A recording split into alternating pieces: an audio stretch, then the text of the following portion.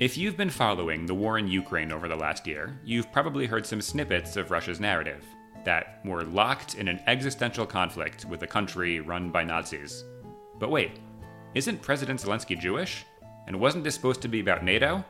How does one arrive at that worldview? And what is this war actually about for Russia? Welcome to another episode of the Bear Market Brief. I'm your host, Aaron. Today we're going to focus on cultural and historical memory in Russia, narratives about the war, and how support, or at least assent for the war, is generated. Joining to help explain is Jade McGlynn. Jade McGlynn is a research fellow at the Department of War Studies, King's College London. She's the author of a very new book called Russia's War. I'm including a link in the description, as well as the forthcoming Memory Makers. Her research focuses on Russia's war on Ukraine since 2014, as well as Russian state-society relations, propaganda, and memory politics. Prior to joining King's College, Jade held academic research positions and lectureships at Middlebury College and the University of Oxford. Before we begin, just a quick note that you're going to hear some of the propagandized narrative in this episode, and I hope it's clear that we are not endorsing that viewpoint, just discussing it. And with that said, let's get started. Jade, welcome to the Bear Market Brief. Thanks for coming by today. Thank you so much for having me. So let's start before we jump into today's very interesting subject matter. Tell me a little bit about your research focuses these days and a book you just wrote, Russia's War. So my research focus for Russia's War and also for another book that's out in June, Memory Makers, in a way they're quite similar because since 2014, I've been very interested in just trying to understand sort of what is happening in terms of post-Soviet identity construction. So the different ways that people make sense of what it means to be Russian and what keeps Russia together, what unites Russia. But also, I suppose, the dynamics between that and particularly foreign policy. Although Russia's War, the book that's out on Friday, was written very quickly, in some ways, actually, I mean, it was being written since February 22nd, 2014, when Yanukovych fled. I mean, I suppose in terms of what the book looks at, it's about different perspectives on and attitudes towards the war in Russia.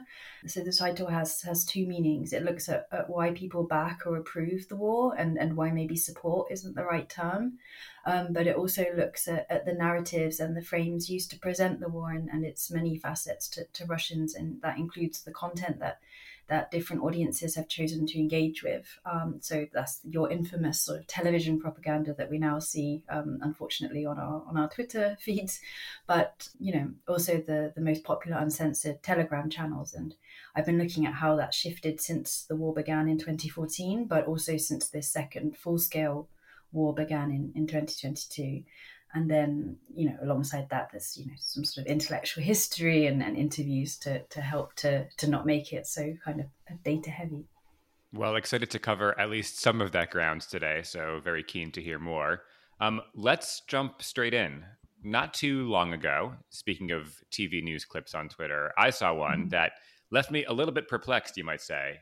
In it, a host expressed outrage that Israel's foreign minister was visiting a Nazi state, including Ukraine's Jewish president, who also happens to be a Nazi. Now, I happen to be Jewish and a descendant of Holocaust survivors, and I thought I had a pretty good beat on who's a Nazi and who isn't. So am I misunderstanding something here? How do you reconcile that worldview? Where does that come from? Mm-hmm. I don't think the problem is you. I'll put it that way. You aren't misunderstanding what a Nazi is. The word Nazi, I think, in Russia today, it just has a completely different meaning. So we, as you've referenced there, we all know about the Kremlin's claims of denazification, that they're fighting Nazis in Kiev, and we know how absurd they sound to at least to Western ears when used to talk about a country with a democratically elected Jewish president. But if you immerse yourself in the Russian narrative, it actually does make sense. So in the sort of, and when I say Russian here, I'm just talking about the mainstream view that has some popular buy-in and that is promoted by officials. So, in this view, the Russian soldiers spilt blood for European lands. They liberated Europe fighting fascism, under the guise of the Soviet Union, which is often nationalized now to just Russia.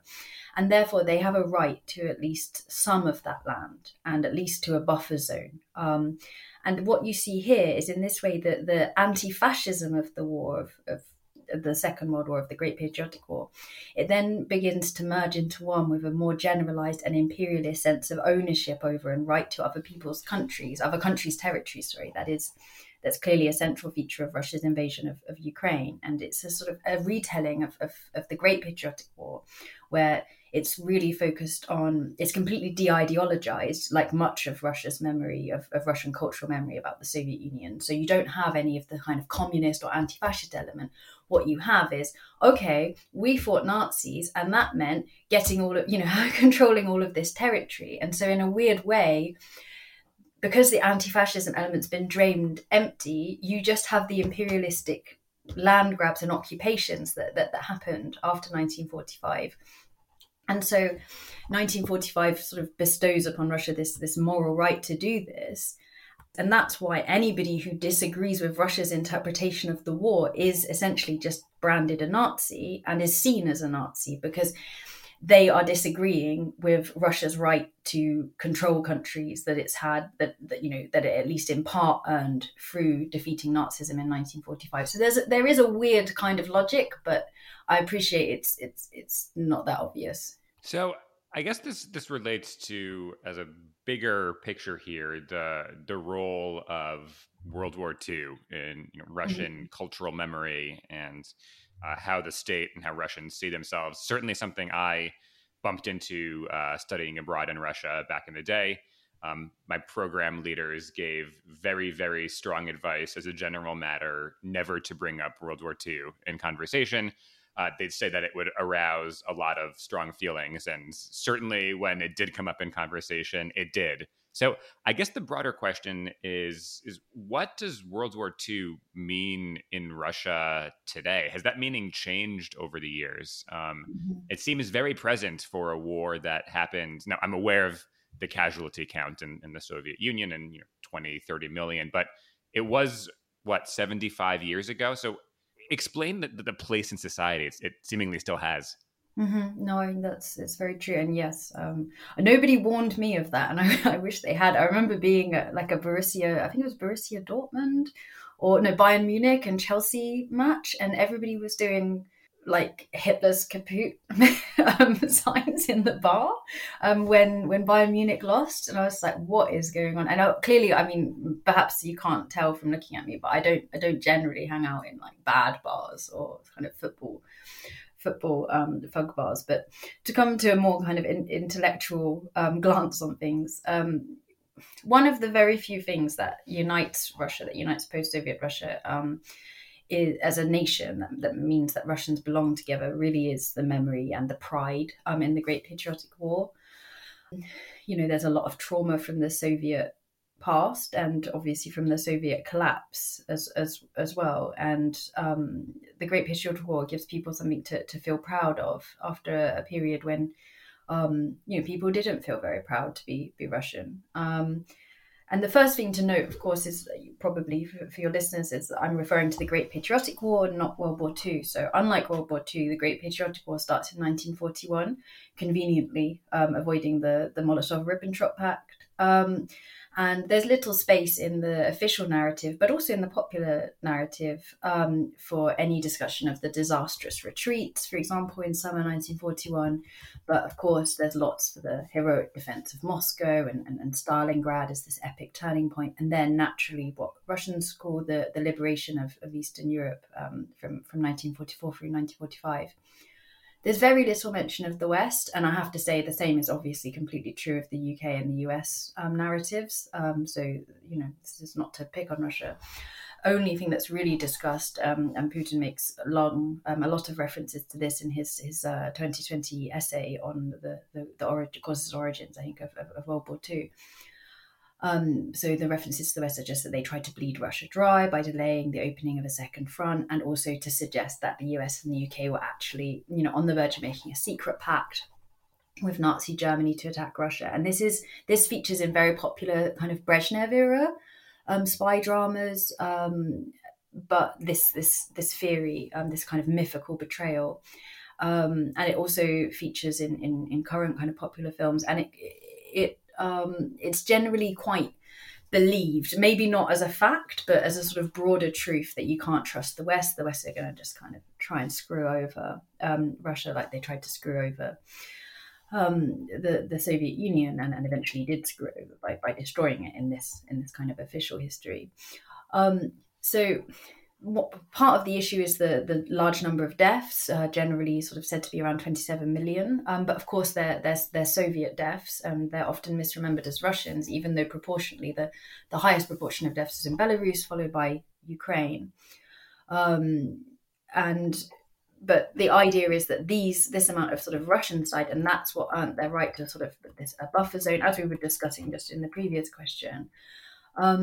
And anybody who doesn't agree with this interpretation of history, or with Russia's right to a sort of sphere of influence similar to that which the USSR had after 45 is deemed, as a Nazi, because they're trying to kind of wish to amend the results of 1945.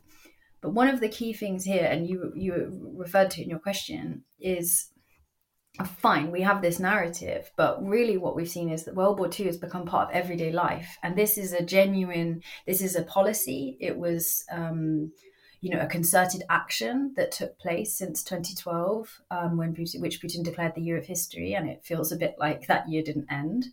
And you see this effort, both top down and bottom up. That's important. This was essentially what my PhD looked at.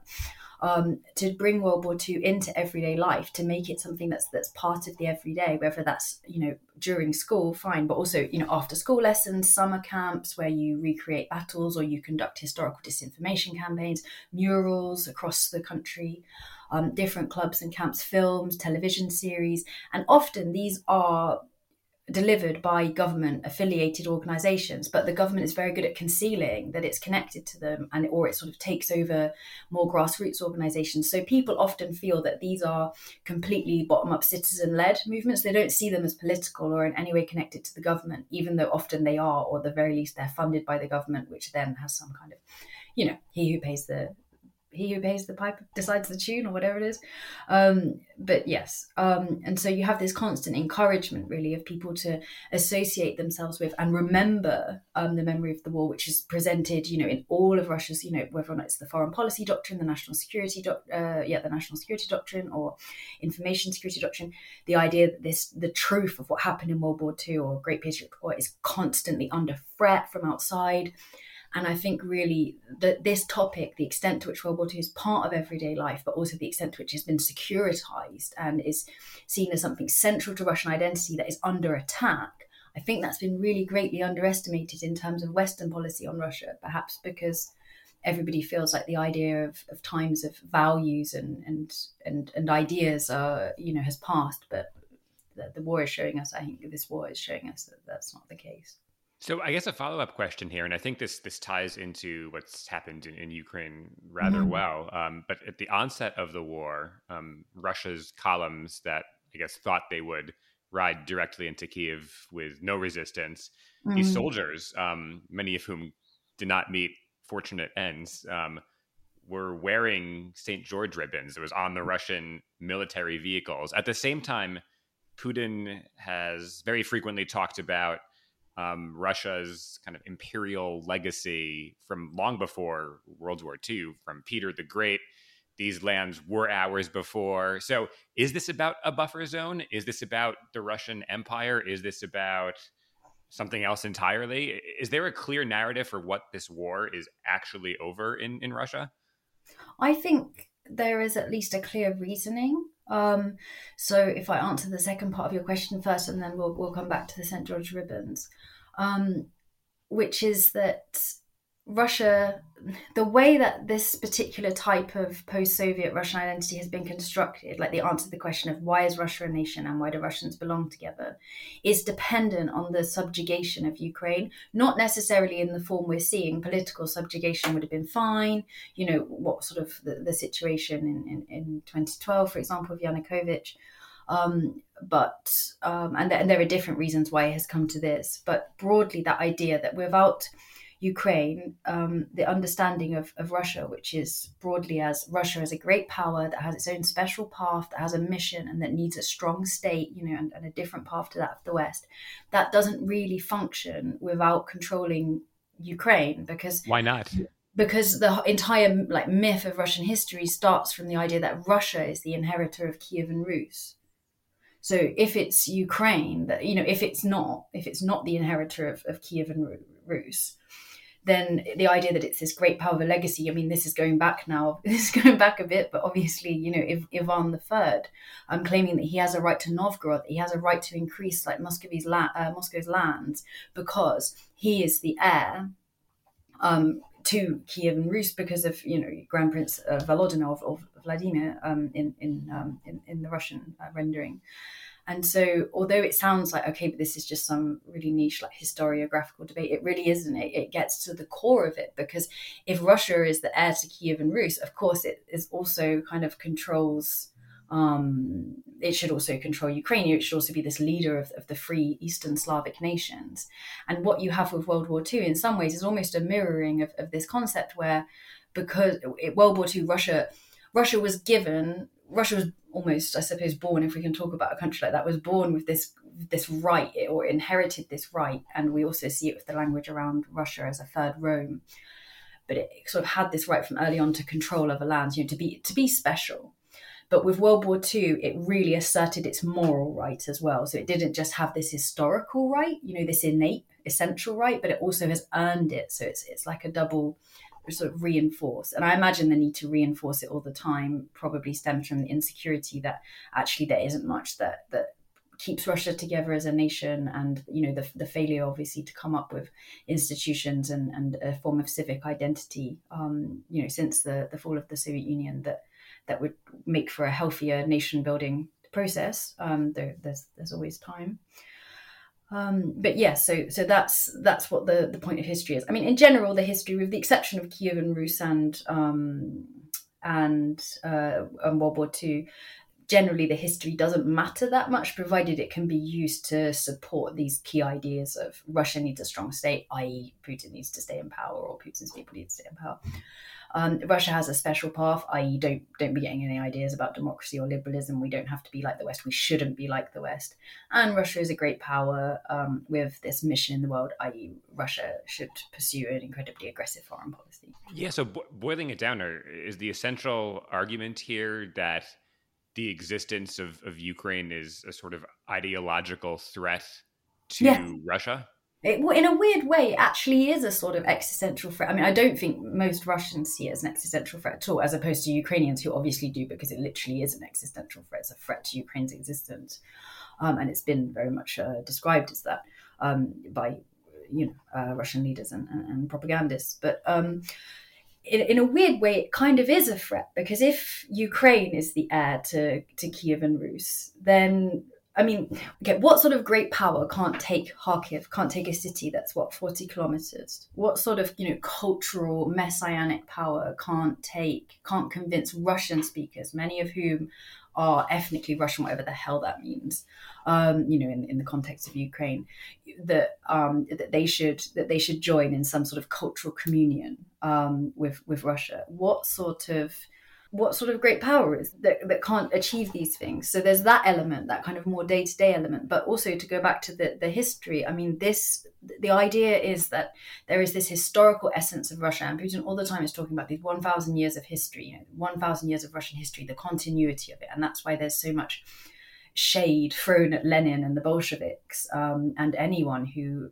has ever weakened the state or allowed kind of external enemies to prosper over the Russian state, is because it's this idea that you have this 1,000 years of continuous history, and there's this historical essence, and it was there in the Soviet Union, and it was there under Peter the Great, and anybody who strengthened this historical essence is essentially a good guy. And if you remember last year, when the attacks on civilian infrastructure began in Ukraine in October of 2022, or that campaign of attacks, Putin said, "Oh, we're fighting for our historical future." And I thought that was such a fascinating comment, and actually really revealing, because it's about in a way, he sort of is. First of all, you think, well, that sounds completely paradoxical, but actually, he sort of is, in the sense of the way that history is being told in Russia today.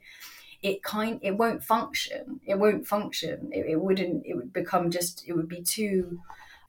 It would be challenged too much by empirical reality if they weren't able to win and to ultimately control Ukraine.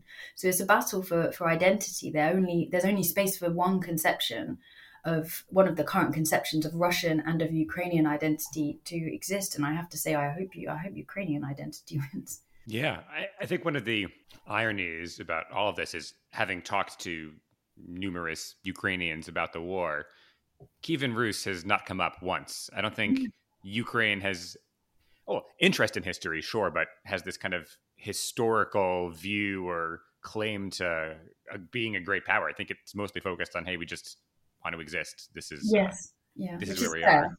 To be honest. So let's pivot a little bit to something you had talked about in the beginning of this episode and the book you read, kind of Russian, if not support for war, assent to war. You said support wasn't the right word. Why do you say that? Yeah, so I understand Russian, sort of what we call support for the war. I don't understand it as support so much as like an acquiescence. So if you allow me to kind of geek out just slightly. Please do.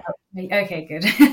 Let's go. No, the model I used is the spectrum of allies. So the original spectrum, like to understand this. So the original spectrum of allies comprises active support, passive support, neutral, passive opposition, and then active opposition. And pressure groups and political parties use this, and they work on the assumption, or some do, that movements won't win really by overpowering the active opposition. So if you're like a green organization that wants to stop all kind of drilling for oil, you're not going to win Shell over. Just leave Shell. There's no point wasting your time. How you win is by shifting support out from under your opponent. So the hypothesis is that don't focus on sort of active opponents and don't focus on active supporters as well, because you've already won them. To change views, you have to sort of acknowledge that most people are between somewhere, between these 2 points, and try to nudge them further along the spectrum of allies. So from passive opponent to neutral, from neutral to passive support to active support. And that's a more productive way of using your time. Now, the Kremlin spectrum of allies, as I kind of theorize it functions according to similar principles, but with some adaptations. So this spectrum comprises active support, passive ritual support, your loyal neutral, essentially my country, right or wrong, since we've started the war, we might as well finish it, etc.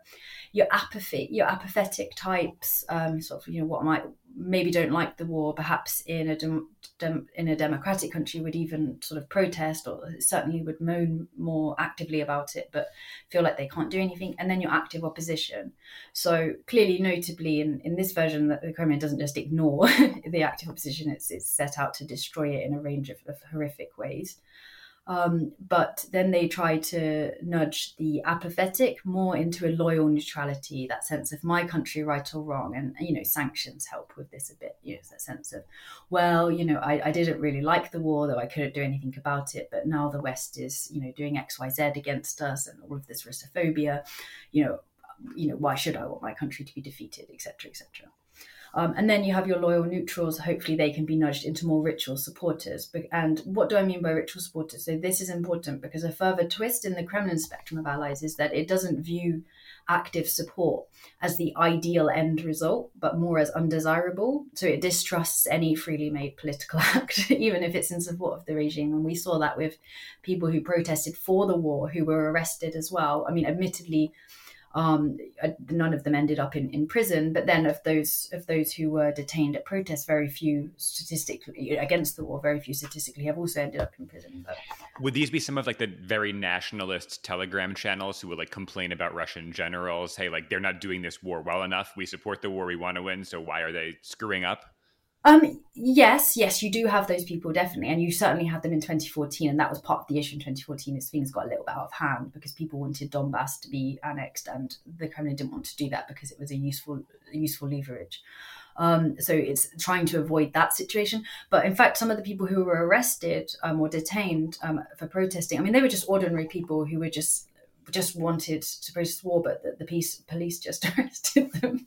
I'll send you some links. It's really odd because they're like, yeah, bomb Ukraine, and he's like, come on. But yeah, so it's interesting. I think they try to shuffle instead the active supporters more into that ritual support category, because then there's clear boundaries for what is and is not an acceptable way to show allegiance. Because, if you really care and support something, you don't just go along, you start to get your own opinions on it, and that's really quite dangerous. So, the Putin regime has spent, 2 decades being very suspicious towards social mobilization of any kind that it doesn't control.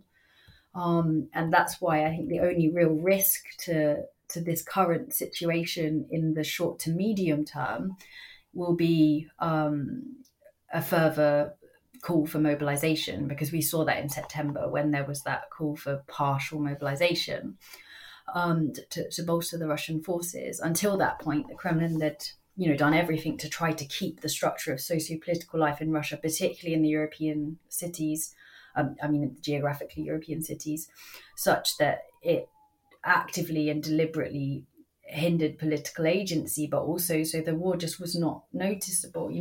Speaking to my friends in Moscow, it's like, what war? They just changed the branding on McDonald's a bit. Obviously it's not called McDonald's anymore. It really wasn't a big impact. And I have to say that the same is broadly quite true now as well. And I think that's why the decision to mobilize, and in September, I think it was about resolving an intra-elite threat from those kind of the turbo or the ultra patriots that we briefly touched upon.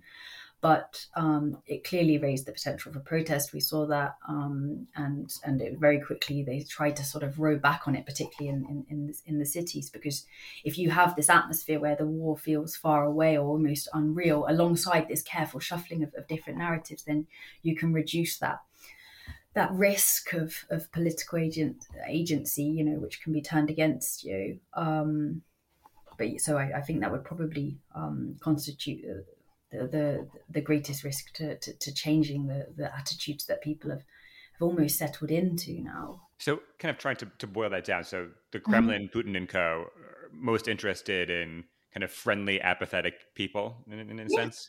Yeah, aren't you? Everybody likes a friendly, apathetic person who's not going to bother them.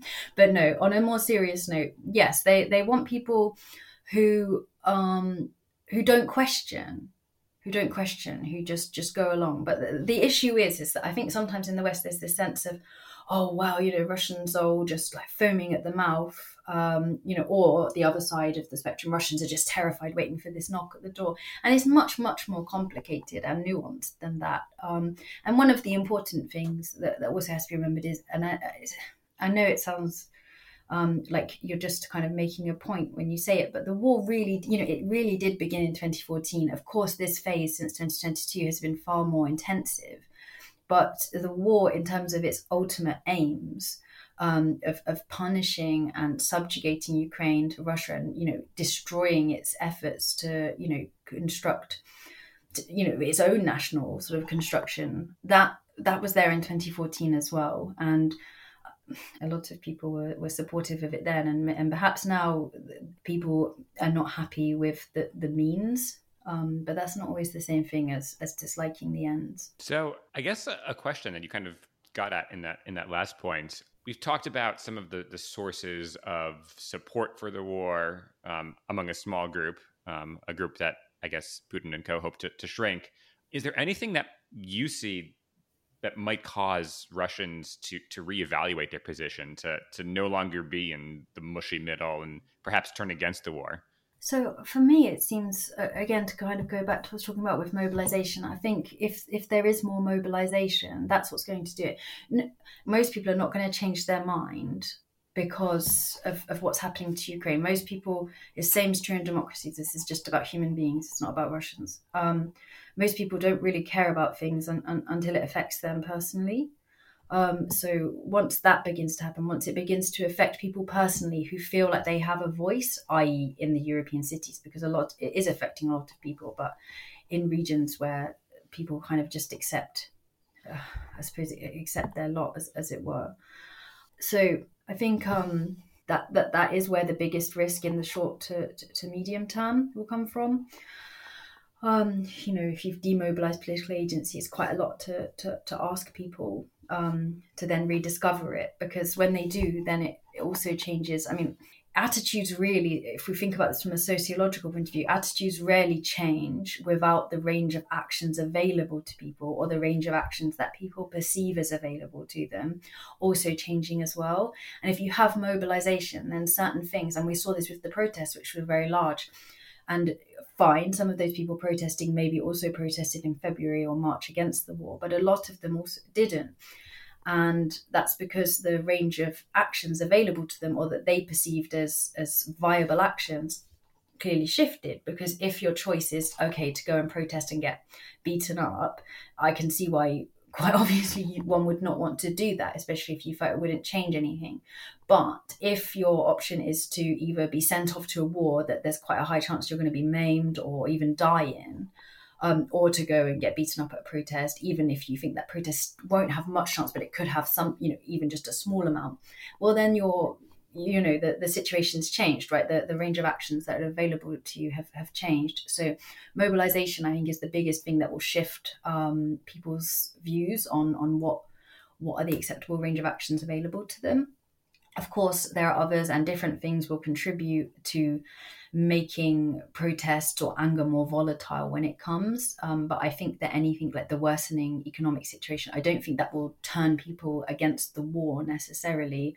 But I think that if people turn against the war, it will then be quite an explosive element of the disagreement with the war, if that makes sense. Jade, thank you for joining today. Thank you. Thanks again to Jade, and to you, listener, for joining. Do you have thoughts? Share them with us and sign up for BMB Russia and Eurasia at the Twitter handle @BearMarketBrief. BMB Russia and Eurasia is a project of the Foreign Policy Research Institute, that is FPRI, a nonpartisan think tank based in Philadelphia. For more information on this initiative and on many others, be sure to visit fpri.org. We'll catch you next time.